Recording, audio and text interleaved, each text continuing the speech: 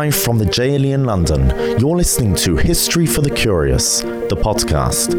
20 minutes with Rabbi Aubrey Hirsch, hosted by myself, Menat Reisner. Join us as we cross continents, sail through the centuries, tracing lives, uncovering events, and following epic journeys to reveal the untold stories and the mysteries that have impacted our history and shaped us into who we are today. And welcome back, Rabbi Hirsch. Welcome back from your summer break. Welcome back to all the listeners. It didn't sound like you had much of a break, Rabbi Hirsch, because the 3 times that I called you throughout the summer holidays, each time you picked up from a different country. You picked up once from a boat. Right. You had a very eventful summer. It was more of a change of scenery, I guess, than a holiday, but it was definitely abroad. I managed 6 countries in 2 weeks, guiding on 2 riverboat cruises, one on the Danube, one on the Rhine, for a company called Costa Rica. So plenty of history. You managed to combine business and pleasure. Sort of, yes. And this week is very exciting. You have another article in the Emmy magazine. The last one was fantastic, and this one is on the Geniza. And it's got lots of stuff which was not mentioned in our 4-part podcast on the Geniza. So everyone at your grocery this week, pick up a copy of the Emmy. No excuse, exactly. Okay, so we are back and ready to start with a brand new series. What is tonight's topic? The French Revolution. It's a 3-part series with a twist in the tale at the end. So everybody knows that in 1789 there was a revolution, as a result of which the French proclaimed liberty, fraternity and equality, and they emancipated the Jews. In fact, the first country in Europe to do so, except emancipated which Jews? There weren't any Jews in France, at least there shouldn't have been, because they'd been kicked out in 1394. So who exactly were they talking to? And then, somehow, from this revolution, this bloke Napoleon arrives on the scene and he becomes emperor, which is the opposite of a people's revolution. They're back to a king. How did that happen? Are you going to discuss as well whether he was good for the Jews or not? Oh, very much, yes. But to start to answer all of these questions, we need to take a step back and start briefly with 1394, when the French King Charles VI declared that the Jews had committed so many sins against the Christians that henceforth no Jew will be allowed to live in the kingdom of France ever again. Yet, somehow, prior to the revolution of 1789, there were 4 centres with a Jewish presence in France and 35,000 Jews. The largest area was the Ashkenazi Jews in the northeast, Alsace, the city of Metz, and Lorraine. There were 5,000 Sefardi Jews in southwestern France, in Bordeaux and several small towns in the area. There were obviously in the 4 Jewish communities of the papal lands around Avignon, a couple of thousand, which we dealt with in our podcasts on Provence. And lastly, by the mid-1700s, small groups lived in small numbers in Marseille, Montpellier, in Paris. So how does that happen? Between the 1500s and 1700s, life was very different for Sephardim and Ashkenazim in France. In fact, it could not have been more pronounced, which is why their emancipation, in fact, came at different times in different years. And the relationship between these communities were, well, hardly positive. And it would only change when Napoleon established the Central Jewish Consistoire in 1808. So, let's start with the south. Some Jews in France managed to escape the expulsion decree because, for instance, Bordeaux was under English rule, so not subject to the edict. And even when the city returned to French rule in 1454, some Jews were permitted to remain as long as they weren't English. And then following the expulsion from Spain in 1492, so refugees from there and eventually from Portugal settle in the Bordeaux region in southern France. And in 1550, the King of France allowed them to live within that area, but they were tolerated only as new Christians, so, Marranos. And in fact, being so far and so isolated, many of them, unfortunately, ended up going over to Christianity fully. And in fact, in one small town in Saint-Jean-de-Luz, a Marrano woman was killed in 1622 as a result of the Inquisition on an auto de fe.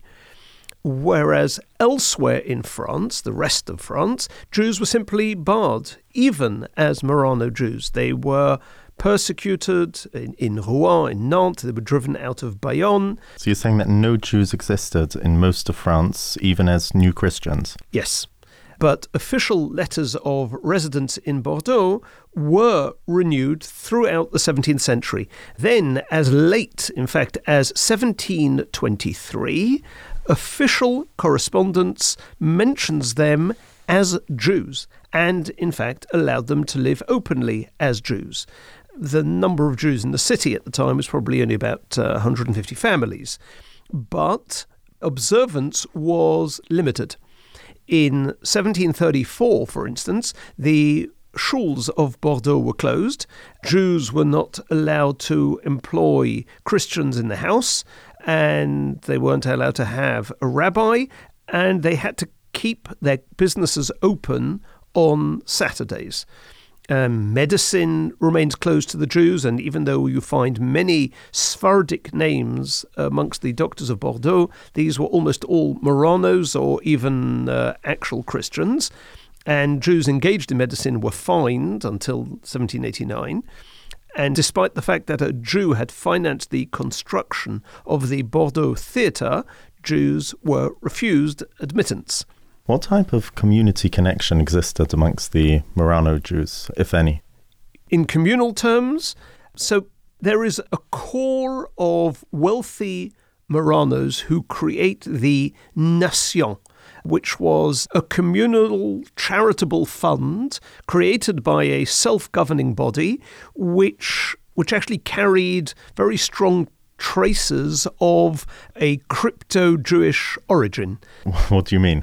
What I mean is that the association was not very public, and the purpose of the association was charitable. So it was not set up in any way to inject or impact on Judaism. Mm-hmm. And that means that Bordeaux had Jews who knew they were Jews and often married other Jews, but there's no Judaism. There's no communal prayer. There's not even a Jewish burial or a section in the cemetery.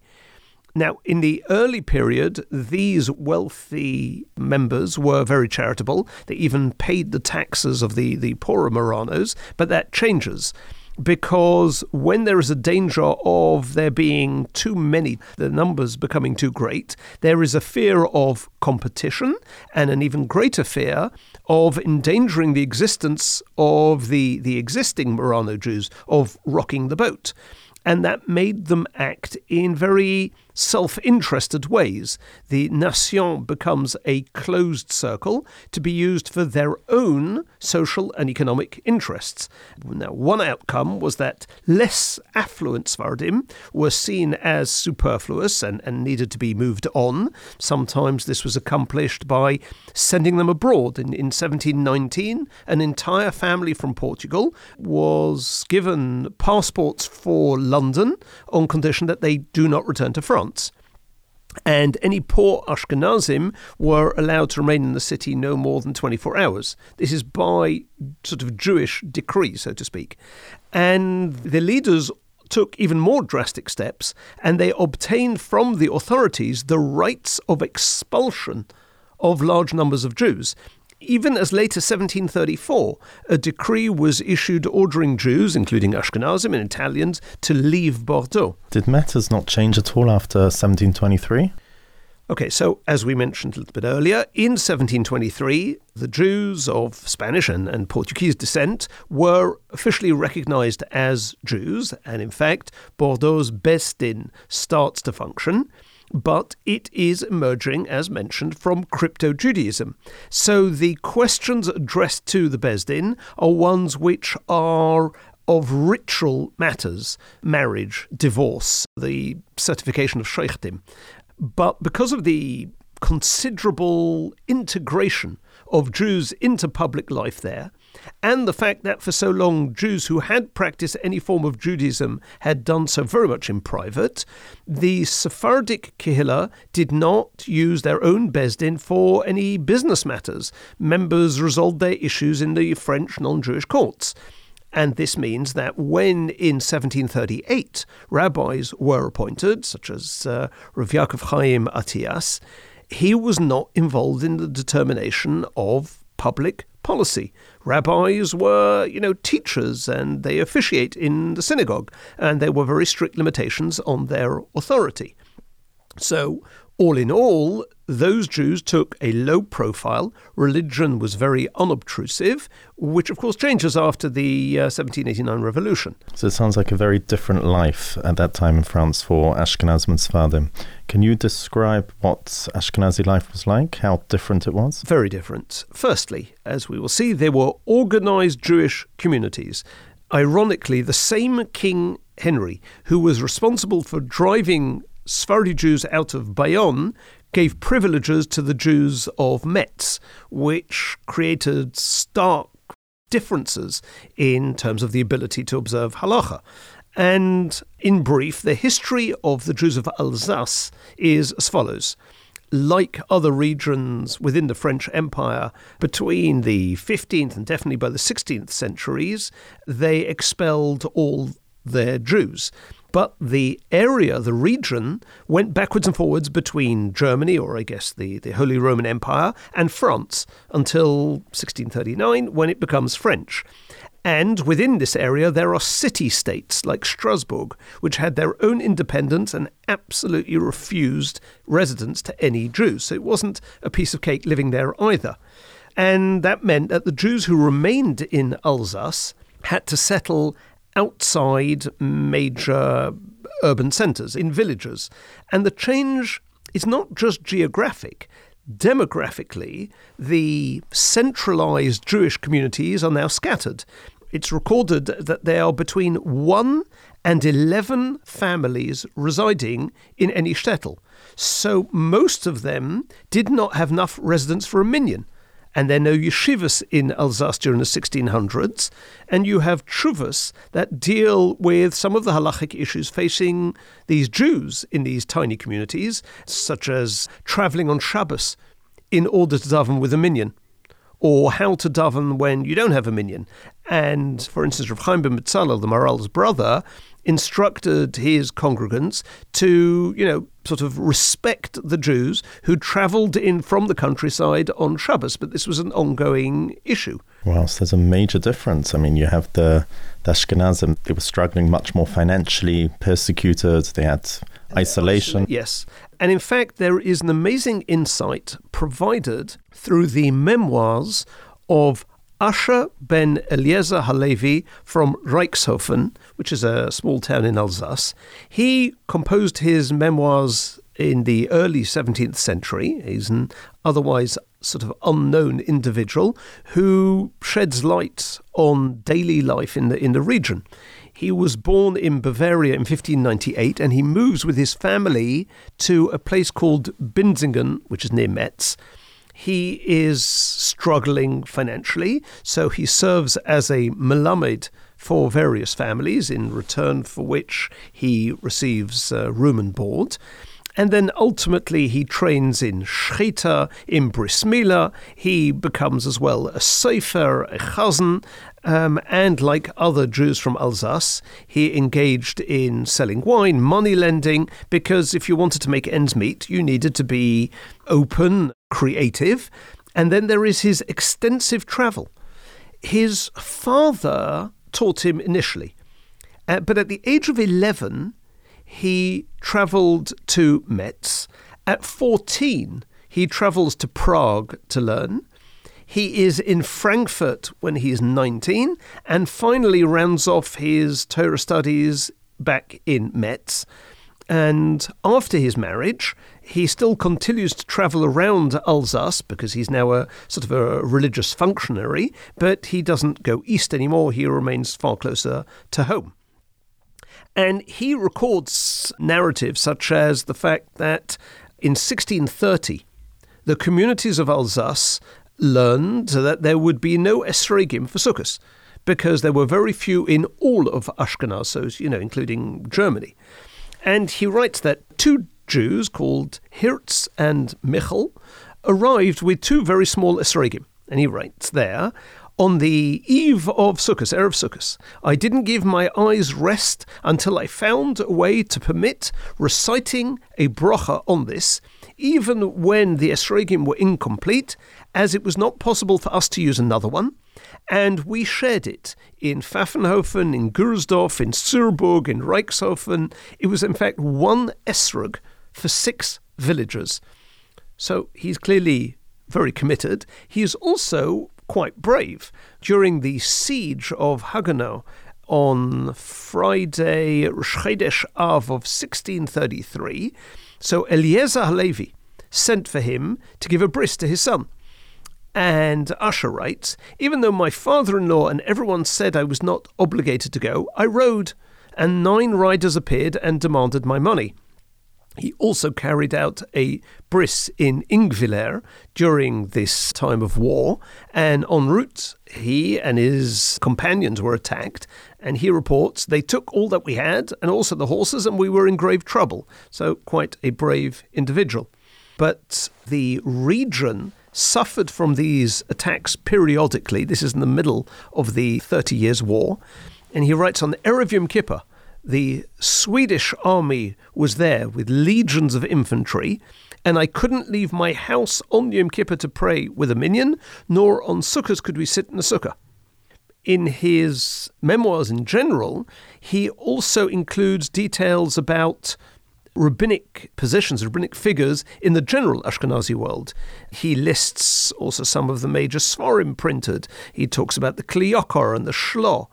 And the reason he does so is because, in common with other Jews in these regions, the Jews of Alsace identified themselves as members of a much larger Ashkenazi macro kehillah.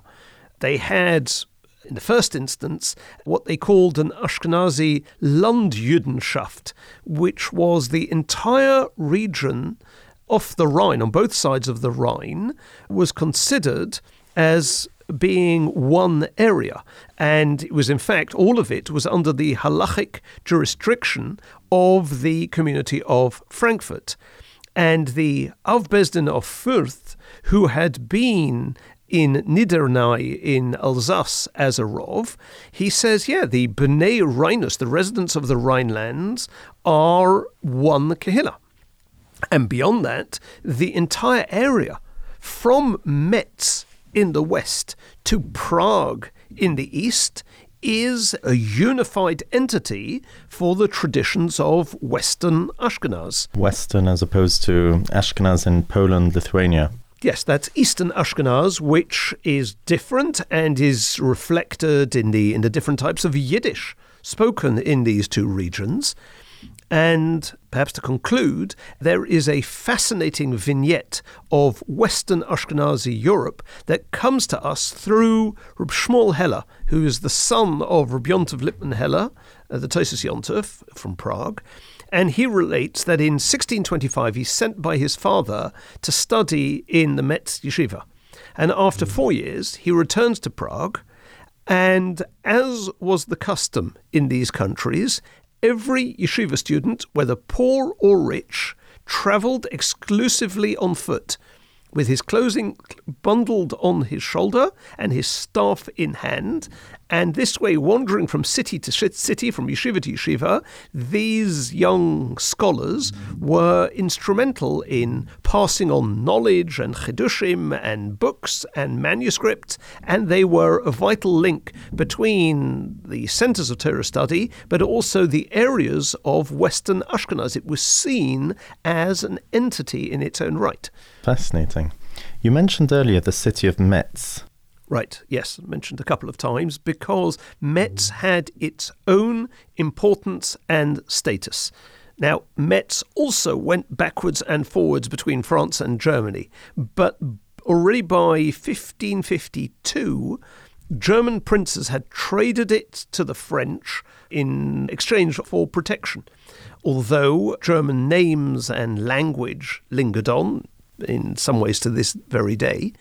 So France took control of Metz in 1552, and a number of families from Germany and Poland were allowed to settle there in order to provide credit to the city residents and the military garrison.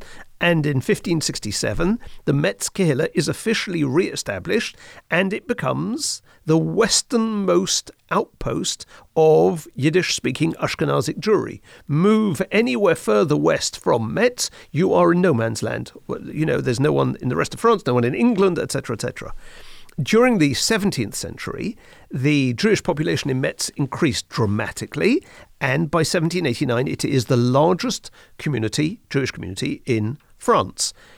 And because of the city's strategic position at the time of the 30 Years' War, a large percentage of the Jewish community were involved in supplying the army, horses, grain, loans to soldiers.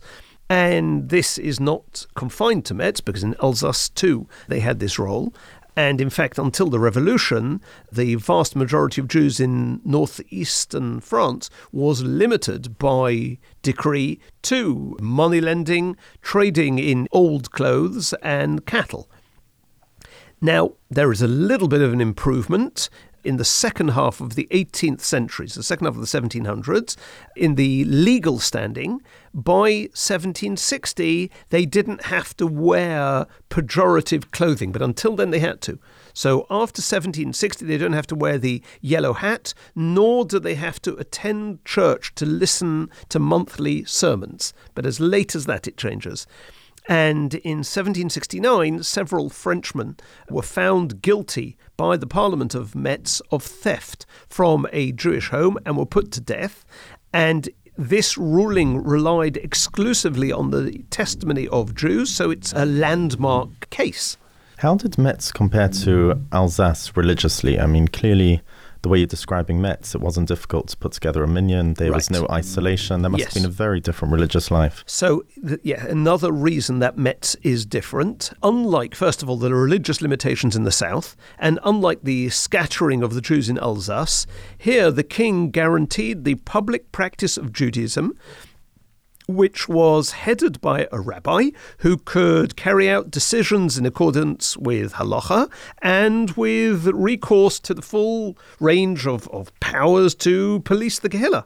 And throughout the 17th century, this right to self-government included both civil and ritual matters, so both, Choshen Mishpat and Hilchos Brochos and Shabbos, etc.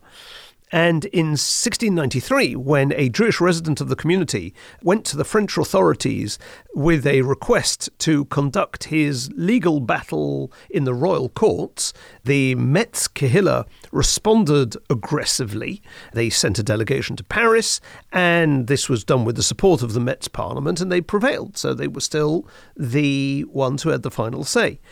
And they attracted distinguished Talmidei Chachamim to serve as the Av Bezdin, as the head of the yeshiva. The list in that century includes Rav Gershon Ashkenazi, the Avodas HaGershuni, Rav Yaakov Reisha, the Shvus Yaakov, the Pnei Yeshua, Rabbi Yonasan Eibeshitz, the Shagas Aryeh, and most of them are in fact buried in Metz. The Shagas Aryeh is the last of these. He was appointed the Av Bezdin in 1765 at the age of 70 and was active in the Bezdin till shortly before his death, 20 years later. And he'd been the Rov in Volozhin prior to that. Although, having mentioned the Shvus Yaakov, he was the Rov in Metz 1719 to 1733. I just recently came across a PhD thesis on his life, so I wanted to share a couple of points. How many hundreds of pages did you sift through? Baruch Hashem, this one was brief. I don't think it's more than 100 pages. He was one breakfast. Yes, exactly. So first, to get an idea of who the Shvus Yaakov was, Rabbi Yecheskel Katzenellenbogen of Hamburg requested the assistance of Rabbi Reischer in order to impress upon a wealthy and influential man that Jewish law was strongly opposed to bribery and intimidation. Now, you might think that doesn't need saying, but the problem was there was a local Rov who was afraid to give his opinion in a case involving this rich man because he felt that all the local leaders were prejudiced in favor of this wealthy person.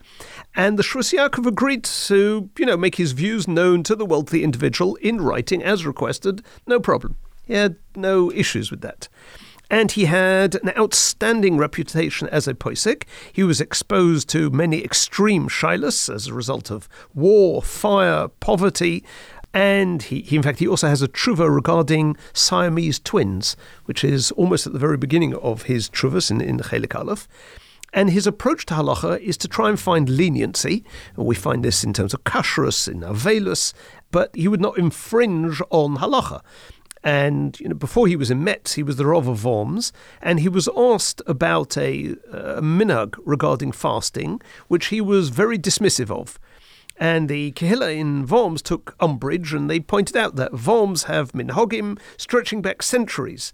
So he's not, intimidated, and he writes to them acknowledging that most minhagei Wormeiser miyusodim al pi Torah, but then he adds, Ein b'koyach shum odom l'shanos haminag keneged halacha. You can't change minag when it comes to halacha. V'hamahapech minag oisa gehenim. And if you turn over a minag, it becomes gehenim, because the letters minhag, mem, nun, hey, gimel, become the word gehenim if you reverse them. Wow. That's what he wrote. So he comes to Metz, which at the time had 480 families, and indicative both of his broad shoulders and of the time they lived in 1723 he's asked by the Kehillah whether it was permitted to burn shemus, because there was no safe place to put them, to store them, because the non-Jews desecrated them when they were buried in the local Beis HaKvoros. And also there was very little space allotted to Jewish cemeteries at the time in order to keep the Jewish population at a minimum. So, since there was hardly any room for the burial of people, you couldn't find place for the burial of shemus. And he allows the burning of it and defends himself against criticism. In history, is he looked at as a makel, as someone who was lenient, or as a result of the times that he lived in, that he had Between him and the Chavis Yor era, the Chidor writes that these are two of the Amudei Hoirah, two of the main poskim of the early 1700s. And he then writes that enemies of his, on whose account he had left the community of Worms, became more fierce, and at one time in 1728 their accusations almost caused him to be sent to prison, and only Hashkocha saved him from this fate. And he writes, B'sheker alilo, litvois oisi bebeis hakele, take me to jail, and Baruch Hashem asher poda es Yaakov. And then for 2 years, between 1718 and 1720, the Shvus Yaakov was almost blind, but recovered. But in spite of all these difficulties, he could speak proudly of a first-class yeshiva in Metz with many famous students who became rabbonim in various kehillas in their own right. So you're describing Metz as an Irva Aim B'Yisrael? In the 1600s, definitely, and early 1700s. However, as time went on, the right of the Rov to judge civil matters, Choshen Mishpat, was challenged repeatedly.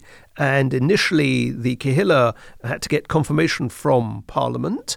But by 1734, the Metz Parliament ruled that members of the Kehillah could not be forced to bring their civil disputes to the rabbinic court, which limited its authority to cases where both parties agreed voluntarily to submit to arbitration, as is the case today, basically. And as a result, laymen were appointed to oversee financial cases, not dayanim. Nevertheless, the Shvus Yaakov allowed this practice of establishing lay courts alongside rabbinic tribunals. And in a drosha in 1745 from Rabbi Yonasan Eibeshitz, who was the Rav at that time, he confirms that by that date, the two sort of realms had become separate, and that was the way they had to live. And did this lead to a drop in religious observance? So in certain areas there was a decline because of the non-Jewish surroundings, to which the rabbinate attempted to respond by making takonos. In these takonos you have details concerning hairstyle and fashion. Pleated coats were forbidden to all women and girls. And interestingly, the resistance that these takonos encountered points to a strong fascination with the surrounding non-Jewish culture, which is therefore not by any means a 21st century phenomenon. And in the words of the famous woman diarist Gluckel of Hamelin, who resided for many years in Metz, she says, "When I first came here in 1701, Metz was a very beautiful, pious community, and the Parnassim were all worthy men. In those days, not one man who sat in the council room wore a perruque," which is a wig, which changed during her times, so the shaitels were worn by the men.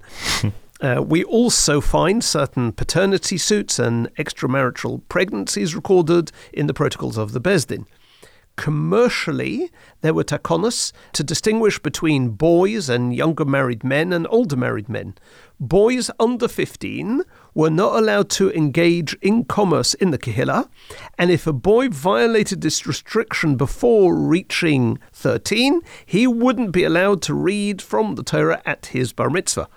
So, where were they at the age of 14? Were they still in school? Were there any yeshivas at that time for that age? There was a certain level of education, but not what we would call anywhere near sort of full-time or even half-time. And one of the other issues that they had to deal with, not just in Metz, but in the whole region, was the fact that, like French government appointments, from the mid-17th century, rabbinic posts became available for purchase, as was the case in Poland from the 16th century. France had become immersed in decades of warfare, and the royal administration needed new sources of revenue. So various offices, including clerical positions, were made available for sale. And these positions were life appointments, and so they remained in rich families for generations. Now, it didn't include, the Av Bezdin, but minor positions were available to wealthy families, and this did engender a certain level of nepotism and sometimes corruption. I've never heard of rabbinic positions being offered for purchase. Was that the first time this happened? One of the major issues during the time of the Vilna Gaon, which in a way didn't involve the Vilna Gaon, at least not initially, was the purchasing of a position in Lithuania. Unfortunately, it happened. Wow. Yes. You mentioned earlier that there were some Ashkenazim in the south of France. Why would an Ashkenazi travel down south to the Sefardim? What was the gain? It was a whole different culture. It's a good point. Basically, the scope of commerce. Religiously, obviously, there's more available up north, but it was very limited trade possibilities that existed there for them. So if they needed to make a living, it would be a reason to head south.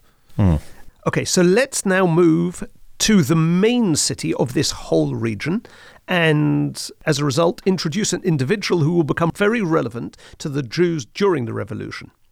The city is Strasbourg, the capital of Alsace, which stubbornly refused to allow any single Jew residence for 400 years. No Jews were illegally allowed to reside there. But there's an individual called Sefardi, who is a large-scale contractor for the king's armies and a banker, and he lived in Bischheim. His house is still available to be visited, and there's a museum there.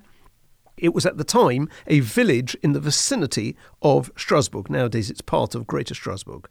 But because there were robberies there, and because the army needed his services to hand, the king's representatives in Alsace forced Strasbourg to grant him temporary residence in the city.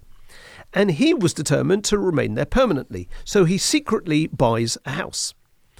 And then, in March 1775, the king expressed his thanks to Serfbert for his services to the crown by presenting him with, sort of letters granting him the rights enjoyed by other citizens, and obviously refused to Jews, which include the right to purchase real estate and to, live in any city. And these letters are recognised and registered by the parliaments of Paris and Nancy. But when he attempted to legalise his own home purchase for his family and that of his employees, so it's 35 men, 35 women in Strasbourg, the city refuses to recognise the king's letters. Now he is so certain of the strength of his position that he warns the king that he will stop furnishing the army with provisions if Strasbourg does not allow him residence. And this fight goes on for 15 years. In fact, the only reason it was stopped was because Alsace was eventually granted full citizenship rights in 1791, and that's when the conflict between Strasbourg and Serfbert ended. So this was a very difficult city for the Jews, and there were rising tensions related to the role of the Jews in the economy in general in the area. It was virtually the only thing they could do, but in 1777, thousands of forged receipts were circulated in Alsace in order to defraud Jewish lenders of their payments. It's as if they'd been paid up already. And although the Council of Alsace confirmed that the debts owed to the Jewish lenders were still outstanding, and the forgers were brought to justice and convicted, there was still great popular support for Francois Hell, who had masterminded this scheme, and for the pamphlet that he published, which justified his allegations that they were greedy and that this money lending is the reason that there was a religious enmity between Jews and Christians. And even after January 1784, the Jews entering the city by way of the bridge over the Rhine had to pay a toll double the amount taken from non-Jews. And once again, the king in 1786 forbade this practice, and Strasbourg told them to jump in the lake. And there was a proposed edict that would strengthen the anti-Jewish regulations.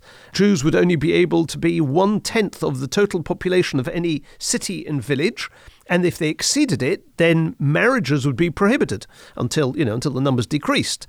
And the Jewish Sabbath was to be observed on Sunday, and any trade on credit between Jews and Christians was to be forbidden. So, thank God, these things never came into being. But in fact, as we will see next week, even non-Jews who, in the 1780s, demanded improvement in the legal status of the Jews, didn't disagree with the fact that Jews were devoid of virtue. There's a famous prize-winning essay which Abbé Henri Grégoire submitted to the Metz Royal Academy of Science in 1785, and he said the Jews are degenerate and depraved.